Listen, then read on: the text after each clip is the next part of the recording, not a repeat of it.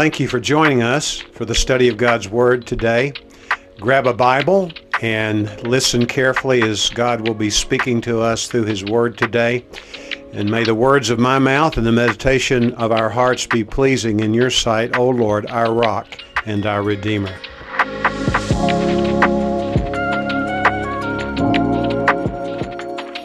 The playwright Arthur Miller, who was an award-winning playwright, wrote this about the observance of a play. People who are there when the play is unfolding. At some point, he says, there will come a moment, if the play is really a good play, well done, when the auditors will say, "Oh my God, that's me." Have you ever had that experience in watching a movie or watching a play? There's great drama in life, and the life of Jesus, the record of that life, is the most compelling of all dramas. It reaches its apex in which we call the Passion of Christ. That begins when Jesus is betrayed by Judas. He's arrested. Then he's sent to trial, really more than one trial, 2 trials, maybe 3, depending on what your viewpoint on that is. And then, of course, there comes the denial in the context of the trial of Peter. And Peter, next to Jesus, is the man who gets the most attention by name in the Gospels. We've already read about him from Luke's Gospel. Each one of the Gospel writers talks about the denial of Christ by Peter. That tells me that there's much for us to gain. And quite frankly, that aspect of Peter is the one that I find myself most easy to identify with. So let's go to the Gospel of John. We've been studying the Gospel of John. And today we're going to be looking at the last 3 verses of John's Gospel. And also we will be looking at maybe all 3 accounts to some degree in Matthew, the Gospel of Matthew 26 and Mark 14, Luke 22, as we've already seen in here in John chapter 13 and perhaps even chapter 18. So let's read the last 3 verses of John chapter 13. To get the context, perhaps we should begin with verse 31. We've already looked at this on a previous occasion. Verse 31 of John 13, "When therefore he had gone out, Jesus said, 'Now is the Son of Man glorified, and God is glorified in him. If God is glorified in him, God will also glorify him in himself, and will glorify him immediately. Little children, I am with you a little while longer. You shall seek me, and as I said to the Jews, I now say to you also, where I am going, you cannot come. A new commandment I give to you, that you love one another, even as I have loved you, that you also love one another. By this all men will know that you are my disciples, if you have love for one another.' Simon Peter said to him, 'Lord, where are you going?'" Let's just stop here a moment. It really created a dilemma for Peter if Peter were left out of any gathering of the disciples of Christ. He was the hub of the wheel of the disciples. I don't know if you've ever noticed it. When the gospel writers describe the list of the apostles, Peter is always listed first. And in the Gospel of Matthew, we get some indication as to why, because he is described by Matthew, the Gospel writer, as the chief or the first of all the apostles. We don't know if Christ assigned that responsible position to him, but what we do know is, by the process of elimination, he rose to the top. He was a man that was the center of the disciples' lives and very close to Jesus, as were others for sure. He says, "Where I go," Jesus says to him, "you cannot follow me now, but you shall follow later." Peter said to him, "Lord, why can I not follow you right now? I will lay down my life for you." Jesus answered, "Will you lay down your life for me? Truly, truly, I say to you, a cock shall not crow until you deny me 3 times." I'm going to talk, first of all, about the factors which contributed to Peter's denying Christ. And we need to examine our lives to see if any of these factors are present in our lives. Because if they are, we need to acknowledge that, and we at the same time need to confess it to the Lord so that we can be the best follower of Jesus Christ. The first thing that I would draw our attention to is that Peter disagreed with Jesus. It was not mild disagreement. He was intensive in his disagreement of the Lord. It was hard for Peter to take no for an answer. He was contradicting Jesus one more time. 2 times we've already encountered him contradicting Jesus. The first of which is at Caesarea Philippi when he asked, "Who do you say that I am?" And Peter gave the right answer. The others did not have the proper answer. And the answer was, "You are the Christ, the Son of the living God." And then Jesus, you may remember, congratulated Simon Peter. And he said, "Simon, son of John, flesh and blood has not revealed this to you." And I can just see, Peter kind of puffing up when he's hearing that. But obviously God is presenting this to you. He's revealing it to you. He contradicted him right after that when Jesus proceeded, after congratulating him, and began to tell the apostles that he was going to go under intense persecution and he would be killed by the religious leaders of Israel. And then, do you remember what Peter said? "May it never be, Lord. You will not suffer like that." Jesus said it, and then what does Peter do? He contradicts what Jesus Christ has said. We saw not too long ago in the 13th chapter of John, where Jesus is washing the feet of the apostles, and he comes to Peter, and Peter says, "You're not going to wash my feet, no way." So here again, he's contradicting the Lord Jesus Christ. Are you beginning to see a pattern? Because here, he contradicts Jesus. If we looked at the other gospel writers' description of that, it's really a clear description. He was saying, "No, Lord, you're not going to die. You're not going to have that kind of experience." This is one of the things we need to understand. We are finding ourselves in a perilous condition if we take exception what Jesus Christ says. We are to follow Jesus. Peter, in his first epistle, makes allusion to the fact that we're to follow Jesus. He says this. He says, "Christ has left us an example that we may walk in his footsteps." Jesus is our exemplar. In his call to discipleship, what does Jesus say?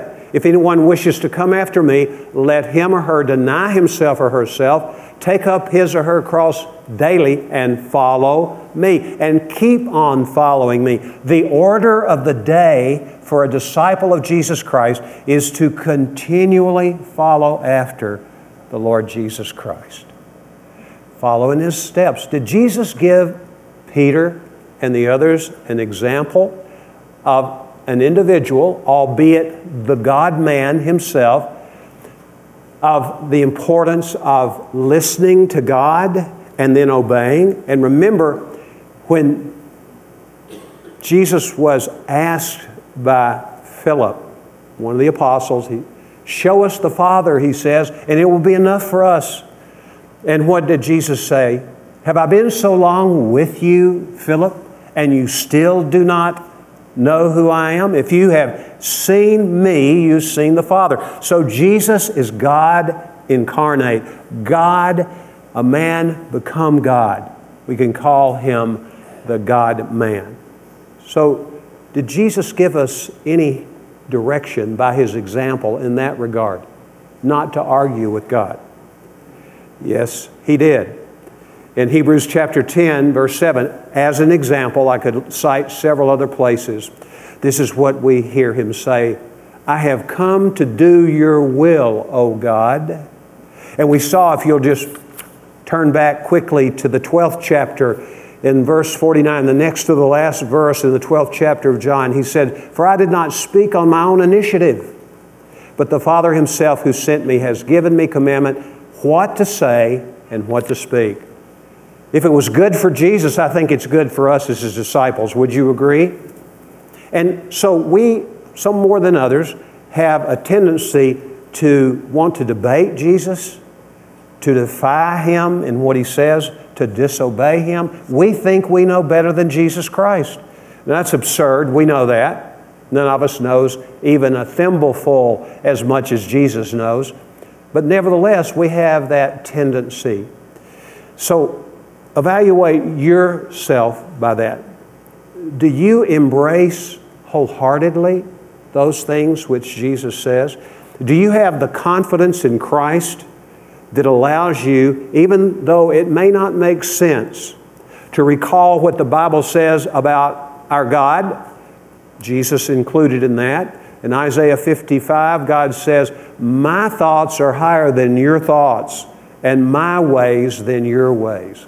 And we need to listen to what the Lord says and do what he says, to trust him in that regard. Peter, to this point at least, was having a hard time trusting Jesus in the big moments of the disciples and Christ's life, in this moment nearing the Passion especially. And we don't need to be too hard on Peter. He did love Jesus.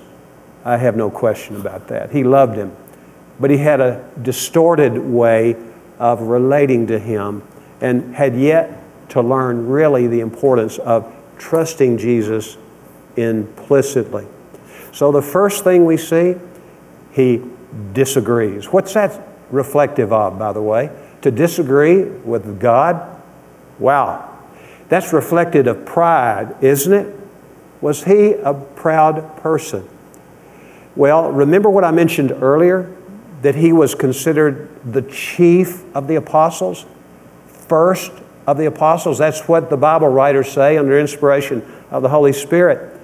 And he was the one who gave the right answers. We saw at Caesarea Philippi about the identity of Jesus. And so he was on a roll, as it were, and he began to take himself too seriously. And he puffed up. We know that the Bible tells us in the book of 1 Corinthians chapter 12, it tells us that let him who thinks he stand, let that person be careful, take heed so that you do not fall. Pride comes before a fall, doesn't it? And this was the big issue with Peter, as it is for all of us. When we struggle with accepting what Christ has to say, and we think we know better, then it's an indication that we are in dangerous territory because of our pride. Beware of the attitude that says, I'll never do that. And I'm talking about in the area of sin. Some of you have done what I've done when I've seen people do things that are so-called Christians, say, that'll never happen to me. Be very careful. Be very careful. Understand that we are not to condone sin in our lives or the people's lives. I'm not saying that we're to be soft on sin. The Bible is very explicit about we who are spiritual, when a brother is caught in a trespass, we're to go to that person, but how are we to restore the person? With gentleness, is what the Bible says. With gentleness, kindness. Because that person was caught. The word caught there is trapped. It was used of the trapping of small animals by setting a bait for them and trapping them. We're all responsible for our sin. But it's important to understand that Satan is one who not only lures us to sin, but he traps us, puts us in a situation that he knows probably will eventuate in our sinning. Pride. Was Jesus proud? No, he was not. In the sense of being independent of God? No, he was not such an individual. I think about Jesus' description by Paul in Philippians 2, and how Paul says, even though being in the very nature of God, he did not consider equality with God something to be grasped, but he made himself nothing. Wow. He emptied himself. He didn't empty himself of his deity. He emptied himself of his rights to exercise his deity in his humanity. So Jesus gives us the example of a humble person, a humble human being, so that we can walk in his steps. We can not disagree with God when God says something, like Peter is described as doing, and not to puff up with pride. We have the best example in our Savior, Jesus. Another thing that contributed to Peter's falling into a state of denying Jesus is a lack of prayer. We know Jesus, shortly after he had told Peter, "You're going to deny me 3 times before the rooster crows in the morning," we know that this same Peter was invited by Jesus, along with James and John, the inner circle of Jesus, to go into the Garden of Gethsemane. And what were Christ's words to them when they got there? Watch and pray, and the verbs suggest keep on watching, keep on praying, so that you do not fall into temptation. No temptation has seized us who know Christ, except that which is common to man, including Jesus. He was tempted in every way as we are, the Bible says. Can you imagine? With greater intensity.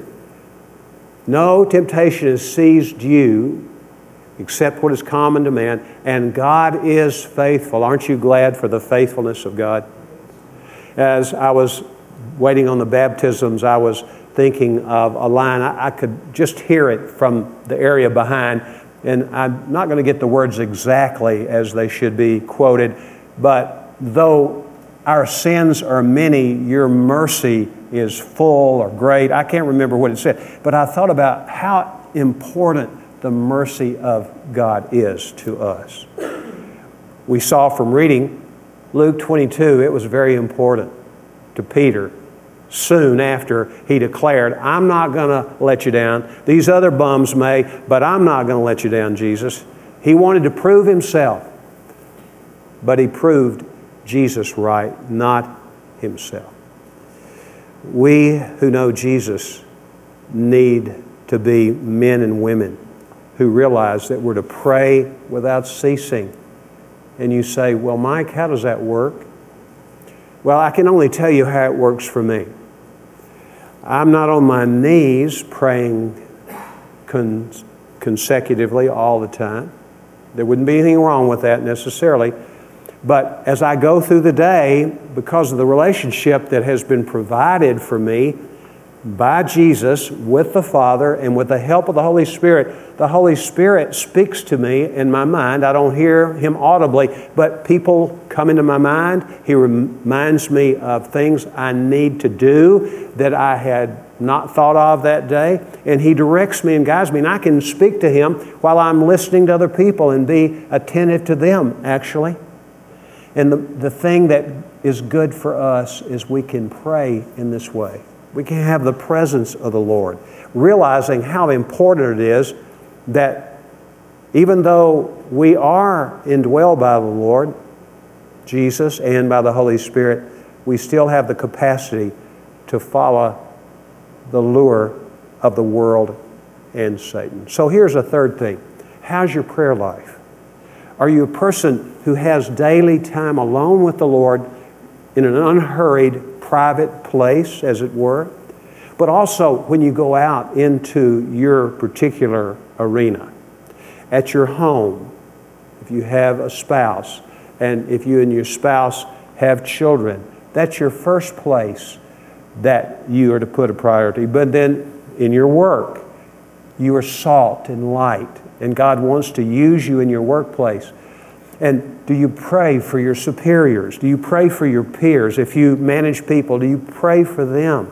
We have school teachers in the room, and school's going to be, I hate to ruin your day to mention this, it's going to be starting right away, right? It's unbelievable. But praying for your students. God, I know you do put these people in such positions. And thank you if you're a Christian teacher and you have this kind of commitment to pray in your classroom. Here's another thing about Peter that we need to consider when it comes to why he failed the Lord, denied Him. Jesus prayed a lot, didn't he? He was always listening to the Lord. He was always interceding for others, and he still does. He gives us an example. Here's the fourth thing. Peter had zeal. You know what that is? He was a fired up individual. But he had it without enough knowledge. He really did not know God as he would come to know God in a short time after what we read about him in this experience. He needed to know God more intimately, but he didn't know Him like he thought he did. So he tried to make up for his lack of knowledge by being fired up, being zealous. The Bible says in Proverbs 18:2, it is not good to have zeal without knowledge, or to be hasty and miss the way. Now notice the Bible does not say it's bad to have knowledge. It just says it's not good to have knowledge without what? Zeal. It's not good to have zeal without knowledge. We need knowledge. And what kind of knowledge do we need?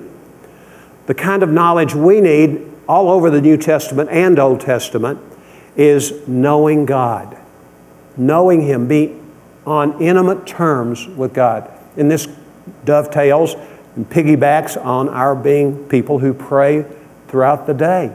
Because in that communion with Jesus, when we're in our cars or when we're just chilling sometime, what happens is we can have that kind of communion with Him. And we get to know Him more and more. Peter tried to make up for a lack of devotion to Jesus by being zealous. Where do we see this? You remember when Jesus was arrested? There was a servant of one of those who had come to arrest Jesus. His name was Malchus, one of the writers tells us. And what did Peter do? He had a dagger, and in typical zealous mode, he cut off Malchus' ear. Now that's a real man, isn't it? Got to defend my leader. And there's nothing wrong with self-defense or protecting other people. Jesus rebuked him, but not until Jesus had picked up maybe the part that he had lopped off of the ear, maybe the whole deal, and put it back on. Some say Jesus recreated, gave him a brand new ear. Some of us need that. I'm beginning to need that myself. A new ear. Not what you see. They're getting bigger every day. I look at a picture every year, and it is true. Your ears and nose continue to grow all your life. It's unbelievable. But Malchus was touched by Jesus. But Peter was trying to work his way into better graces with the Lord, perhaps. Here's the fifth thing. There are many things. I'm only going to give you 6 about factors which contribute to Peter's denying and by association contributes to ours. In Luke's gospel, we saw that Peter, after he had abandoned Christ, he deserted Christ when Christ was arrested, just like all the other guys did. And he's going with John, probably, even though John is not named. It seems that would be the disciple in question that's described in Luke 22. And they're going to the courtyard of Caiaphas. Caiaphas was the current high priest, and there was going to be a trial about Jesus there to trump up charges against him so that he could be ultimately crucified. And so here he is, and he's going there. Maybe this is speculative. There's nowhere in the Bible that says this, but it's my own sanctified imagination here. if I had been him, I'm talking about Peter, and I had made such a boast, I would have felt like, man, I blew it. But I'm going to prove to Jesus that what I said, that all these other people are going to desert you maybe, but you're not going to see me deserting you, Lord. And so he's going there to get close enough to Jesus, and maybe he had in his mind, he was going to help spring Jesus from that situation. We don't know. But he's trying to make up for what he had done, which was contradictory to what Jesus had said. He comes here and he follows Jesus at a distance. Do you know how dangerous it is to follow Jesus from a distance? It's incredibly dangerous. We need to stay close to him. Is that possible? Well, the Bible says, draw near to God and he will draw near to you. Jesus says that I will never leave you nor forsake you. Here's the last thing, and it's like the flip side of following Christ at a distance. He made friends with the world. Now, where does that come into play in the narrative about Jesus being denied by Peter? Well, you remember when he went into the courtyard of Caiaphas, he found himself warming himself in the chilly spring morning over a fire. And he was not the only one there. He was joining in with others, none of whom were followers of Jesus. But we see him there, and we know what the Bible says. In the book of James 4:4, it says, friendship with the world is hostility toward God. We are not friends of God or friends of Christ if we are friends of the world. The two cannot stand together. Peter warmed himself by the fire. We see peer pressure being placed on him. This woman comes, a slave girl comes and says, are you not one of his followers? No, no, no. And then before long, a man shows up. What about you? And then someone shows up, and the third time after he has denied Christ, what does he hear?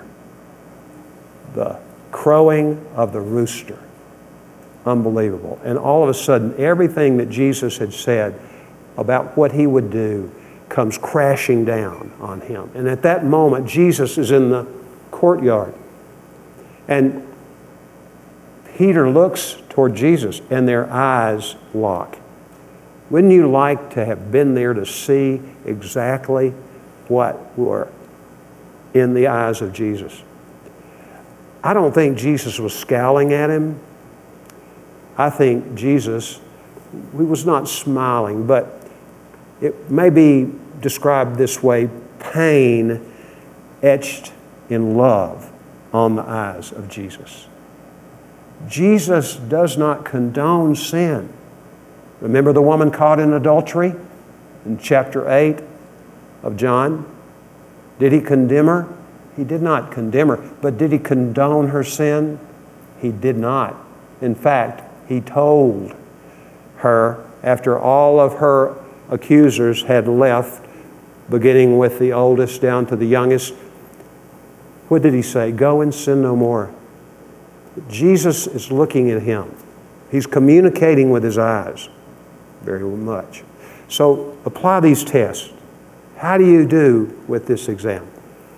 This is one of the benefits of being a teacher of the Bible and going through a book of the Bible like this. I have to live with this a lot. You only have to listen to about 30 or 40 minutes of it on Sunday morning. But nevertheless, the Holy Spirit speaks to us, doesn't he? And he corrects us by the bad example of some people and also by the good example of Jesus. Now, here's something really important. It's all important, this text is, but this is really important. You and I, if we know Jesus, he's not just some personage from history past. He's alive. This is the importance of the resurrection. And not only is he alive somewhere, he lives in you. And he lives in me if we know him by the Spirit of God. And it is he who can help us to show loyalty to the Father and not follow from a distance and not be friends with the world and all the things that contributed to the downfall of the apostle. So how is it possible for us? Well, it's the life of Christ in us, but we have to follow the example of Jesus one more way in order for the life of Jesus to be in us to its fullest. We looked in John 12 a little while ago. If we were to go back to John 12:24, we hear Jesus say these things. He said, "Truly, truly, I say to you, unless a grain of wheat falls into the ground and dies, it remains by itself alone. But if it dies, it bears much fruit." Now, the immediate context of this is Jesus is talking about himself, isn't he? But he's also speaking about those who follow him. In order for us to fulfill what God has given us to do, we need to die to ourselves. Going back to the call that Jesus makes in people's coming to be followers of his. He says, deny yourself. That word deny, by the way, that Jesus uses in Mark 8, for example, verse 34, where he says, if anyone wants to come after me, let him deny himself. It's the exact word that the biblical writers, echoing what Jesus said, you're going to deny me. And what does this self-denial look like? What is it like? It's exactly like Peter telling 3 strangers when they challenged him, you're one of his followers, aren't you? He said, no, I never knew the man. I never knew him. I don't know him. That is a picture of denying. We have to deny ourselves. And how's that possible? We have to deal with our own flaws, do we not? We have to be honest, yes, we do. But what we need to understand is we are no longer obligated to be ruled by ourselves, what the Bible calls our flesh. It's an option for us as followers of Jesus. Once we come to know him, it's an option to ignore the Lord and to do what we want to do, selfishly. Dying to myself means to refuse to depend on myself anymore. Jesus says in John 15, verse 5, he says, apart from me you can do nothing. Do you believe that? Do you take that seriously? Apart from Jesus, I can do nothing. Now, some people say nothing of consequence that's positive, nothing that's in the will of God. That would be true, but I take it rather literally. I trust the Lord to give me the power to do whatever I do when I'm at my best. You know me well enough to know that that's not true all the time if you've been around me very much. I'm not bragging about that part of it. I'm humbled by the fact that I do disobey the Lord in a way that is not honoring to him at times. But we depend on Jesus for our lives. In the book of Colossians chapter 3, the Bible says in the 4th verse, it's almost in passing, it says that Christ who is your life, Paul writes to the Colossians, Christ who is your life. Jesus is the resurrection and the life. He is the way, the truth, and the life. Jesus is life. And he's come that we might have his life and have it abundantly. He is not in any way stingy about giving his life to you and me. He wants us to have access to his life and the power that comes to say no to ourselves in order that we may say yes to our Lord Jesus Christ and let him work his life through us. Once more, referring to 1 Peter chapter 3, verse 15, Peter writes this, set apart Christ as Lord in your heart. Putting Jesus in first place, we need to do that checkup regularly and, in fact, do what it says. Jesus knew Peter suffered from overconfidence.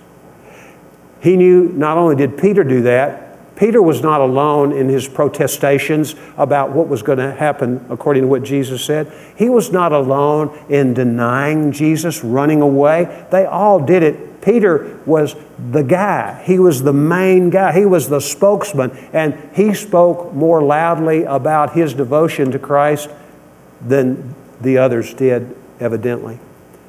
But what we know is Jesus said, after telling the apostles, Peter, James, and John, keep watching and keep praying so that you do not fall into temptation. Then he says, for the spirit is willing, but the flesh is what? Weak.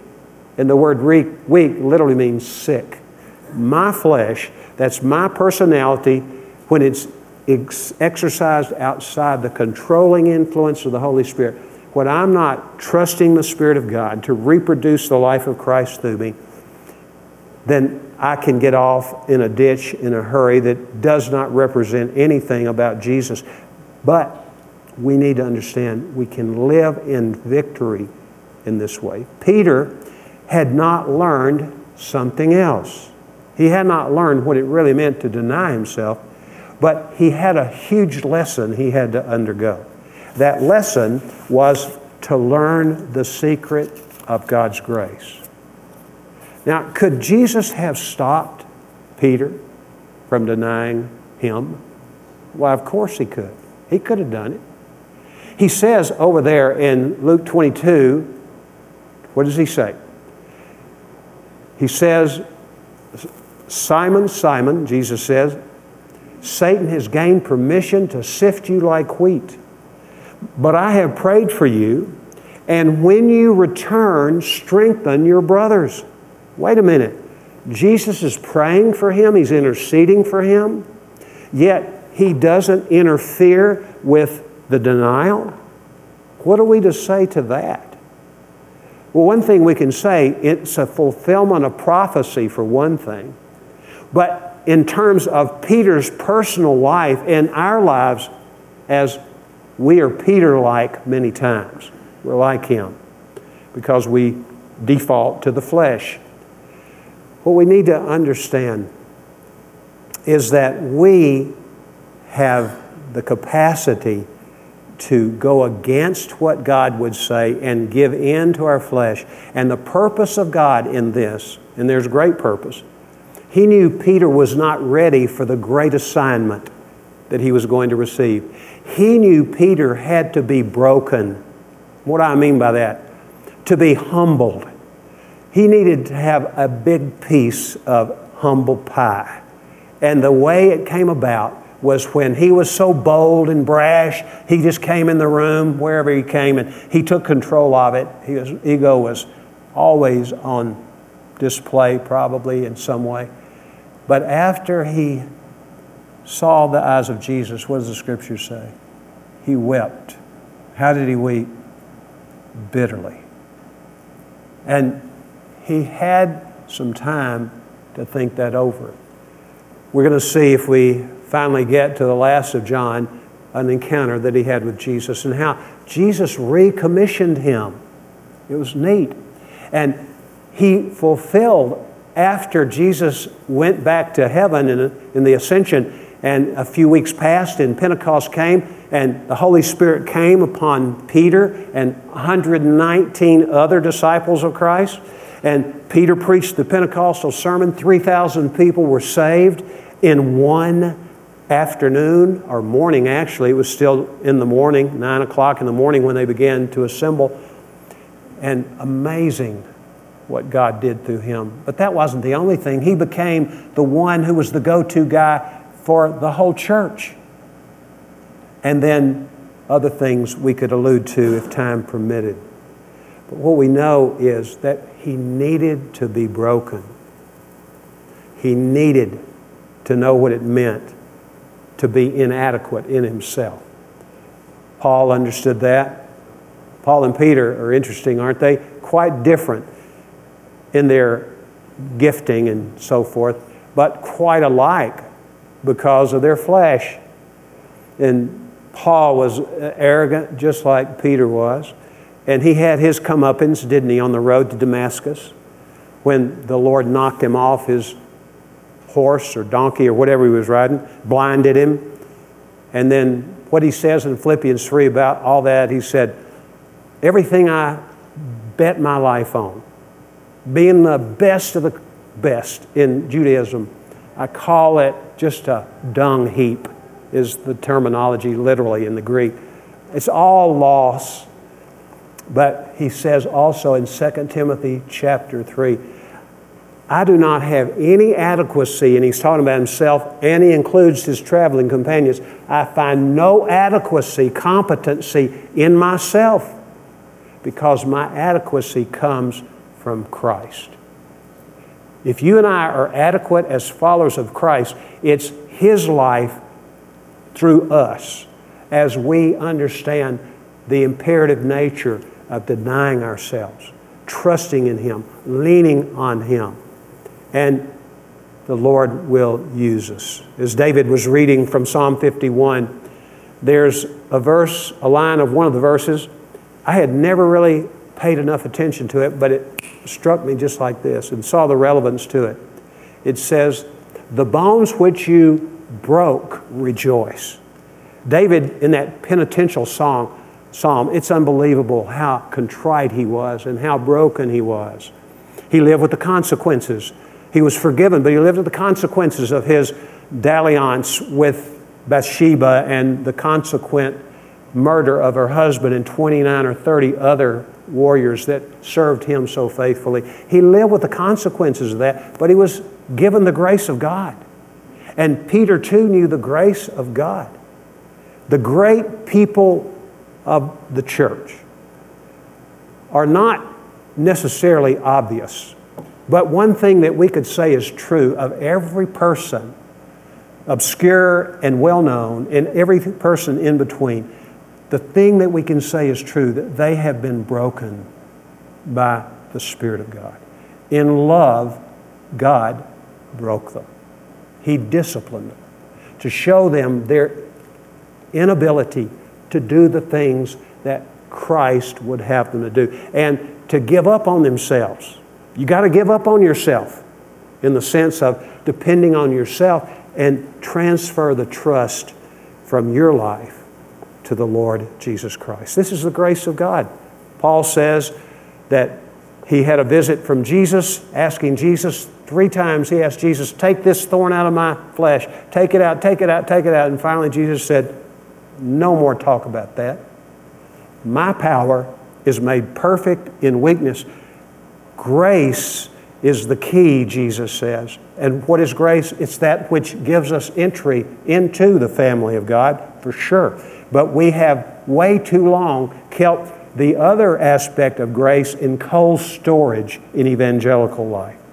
And that is what Paul said to Timothy, you then, my son, be strong in the grace that is in Christ Jesus. In other words, the grace is the power for living the life, because Jesus is full of grace and He comes to live in us. And therefore, He gives us what we need to accomplish what He calls us to accomplish. I close with this apocryphal story. I don't know if it happened. It was meant to be a description of something happened to Peter. Peter was feeling the heat in Rome, and many Christians were being martyred. And so the story goes, he's getting out of Rome. And on his way out, he meets Jesus. And he says, Domine, quo vadis? Lord, where are you going? And so it's said by the writer of one of the books that's attributed to Peter, he says to him, I'm going to die. And of course, what did Peter do?